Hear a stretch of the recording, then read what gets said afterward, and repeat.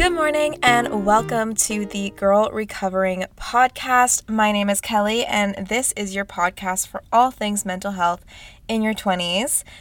Happy Monday, everybody. I hope you're having a great start to the week whenever you are listening to this. And I hope you enjoyed the last series I just put out.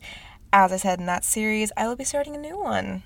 Really fun and exciting, but along the same wavelength. So we are starting the Let's Love Being Alone series, going along with the theme of breakups, I guess, but another really important theme in your 20s is learning how to love being alone. And it's really hard for a lot of people to do. And this year, especially for me, I feel like I've been doing it a lot. Between traveling by myself, living by myself at one point, I feel like I have quite a lot of experience and tips on the matter. So I wanted to share. So this episode is going to be all about solo travel. Traveling by yourself, doing your own thing. It's actually a very, very exciting topic, but after I traveled alone, a lot of people had a lot of questions for me. So for context, I traveled by myself around the United Kingdom in Europe for almost 2 weeks. I did, in fact, then go on to meet my friend traveling, and I know people travel alone way longer, but that was my experience traveling alone. The reason I decided to travel by myself was because I really, really, really wanted to go to the UK. I think I've talked about this before, but I was supposed to actually study abroad in the UK, which didn't happen thanks COVID. So I really, really wanted to go, and I had always planned to live there for a semester. So I had this time, these 2 weeks off, so I decided just to go for it and go by myself and decided I don't need someone else to come with me. I'm just going to go by myself and do my own thing because I had so many things that I wanted to do and see in the UK that probably wouldn't have fit with other people's itineraries anyway, so I just decided to go for it, and I did, and it really didn't even hit me until I think I touched down in London. It was very strange because I was really, really busy up until I left, so I didn't really have time to think about it or process it, and then I was on a plane, and then 7-8 hours later, I was in the UK, and everything seemed normal, and it was very strange. But honestly, it may seem scary at first, but it's really not scary when you get there because you're going to be so busy, you're not even going to be thinking about it. So that passion for wanting to do my own thing and really wanting to see this place I've always wanted to see, and kind of led me to traveling by myself. And honestly, it was the best decision I ever made, and I'm going to talk about why. So first, I'm going to talk about the pros and the cons if you're wondering to do this. So first of all, this is a great step in your journey of loving being alone or dating yourself because it really shows you a lot of independence. You can do whatever you want, you have no schedule, and you feel more motivated to push yourself to try new things. That's one of the really great things about being alone is that you always feel like you're pushing yourself to do more. At least for me, because I find when people push me, I don't really do the things that they push me to do. But when I'm by myself, I'm constantly wanting to improve and challenge myself to see what else I can do. So I would say those are some of the pros for sure. I think a lot of the things that come with traveling alone tend to be really, really good things. And I remember the first day I was ever traveling alone, I challenged myself to go to a restaurant and have a meal by myself. And that thought was very, very scary to me because I am someone who always needs to be around people. I used to not be able to run errands by myself. I needed to go with people to restaurants, to malls, literally anywhere. So it was a big step for me. And when I got there, I realized it doesn't really matter that much. I was just way, way, way too in my head for no reason. And I did it a lot more times throughout that trip, and it was like no big deal. And honestly, towards the end of my little 2-week travel stint, I really enjoyed just having the freedom to do whatever I wanted to do. It was great, and it taught me a lot about myself and just showed me the independence and the power that I have in my own self. But the cons that you should be aware of is, yes, it can get lonely. I think everyone's first thought when they think solo anything is, isn't that really lonely though? Yes, it can get lonely, but whenever I would feel lonely, I would just FaceTime home and it would put me right back where I needed to be. When you think about loneliness, bear with me. It's kind of a social construct. Controversial opinion, but you don't need someone to make your life feel fulfilled in any way. In fact, after I've done all of these little alone experiments, I felt more fulfilled when I'm by myself. I love my friends, I love my family, but the times when I feel the most recharged and the most whole are the times that I get a day to myself.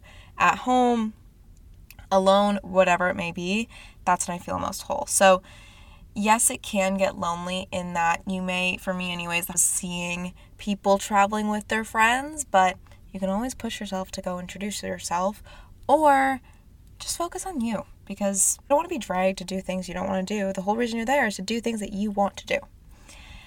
The second con is that it can get expensive. Obviously, when you're traveling alone, you can't split the cost with people, so just keep in mind you may need a bigger budget than expected when you are traveling alone. Also, I spent extra money sometimes just to be a little extra safe for things like sometimes I would Uber somewhere if I didn't feel super safe taking the public transit in that city, things like that. Also, you may want to stray away from sus situations. This is literally how I wrote it down. But for me anyways, because I am a young woman, I did not go to the bars. I didn't really do the whole nightlife. Anywhere I was, I didn't even go out past dark anywhere that I was when I was traveling by myself, which obviously led to me missing out on some opportunities. This isn't the case for everybody. I know some friends who went and stayed in hostels when they were traveling alone, and they met friends in their hostel and they went out together. So that's a different alternative. But for me, I really wanted to make this trip about myself, and for me, I felt safest staying in hotels or Airbnbs, but hostels are still a great option. It's a great social option. So if you are up for that, fully go for that, and then this line wouldn't even occur to you. But for me, anyways, this was just something that was a con for me. Okay. Now that we've gotten that out of the way, let's talk about what I learned from the experience, because it was one hell of a learning experience and it definitely pushed me way outside my comfort zone. So, the first thing is a love for independence. I became so obsessed with being independent, doing things on my own, going for mini grocery shops on my own, going to restaurants on my own. I just loved it way more because I felt like no one could really affect my little bubble.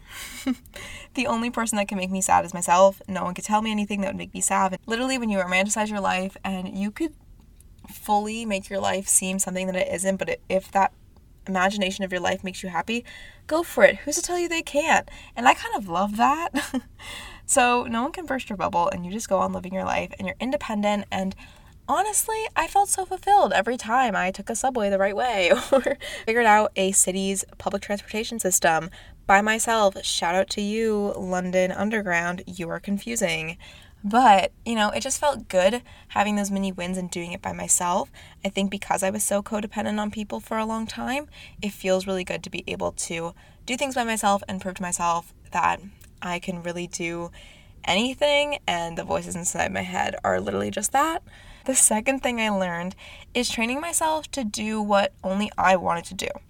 I have been a people pleaser for so long in my life that I think it became all-consuming, and I wouldn't even think about it when someone would be like, oh, I want to do this. And even if I didn't want to do that, I would just go along with it because I was like, why not? And I didn't even think about my own needs and I would just push them to the side every single time. But I think when you spend time focusing on doing what you only want to do, you come to realize what you like more and what you enjoy more and what you cherish more. And I think that's really important going forward in life, because when you go into a relationship or a friendship, it's pretty easy to just kind of push all your values to the side and just go with what the other person is thinking or values. You may want to become the person that they are just to please them. And I did that a lot in my past relationships. And again, I didn't even really realize it was a problem because I just thought it was me being chill, but really it was just me not following what I actually wanted to do.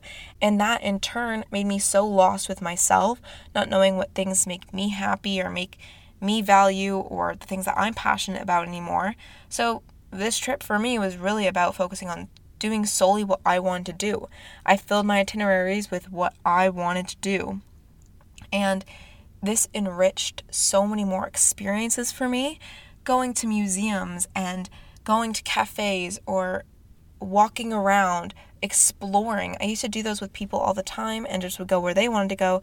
But now I was literally just going wherever I wanted to do and engulfing myself with the passions that I have and learning history that I wanted to learn.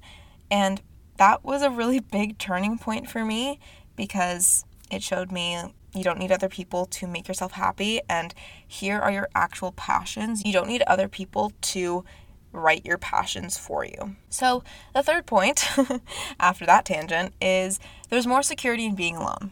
Like I said, I had always struggled with the idea of being alone. Being alone always made me very nervous and specifically very anxious.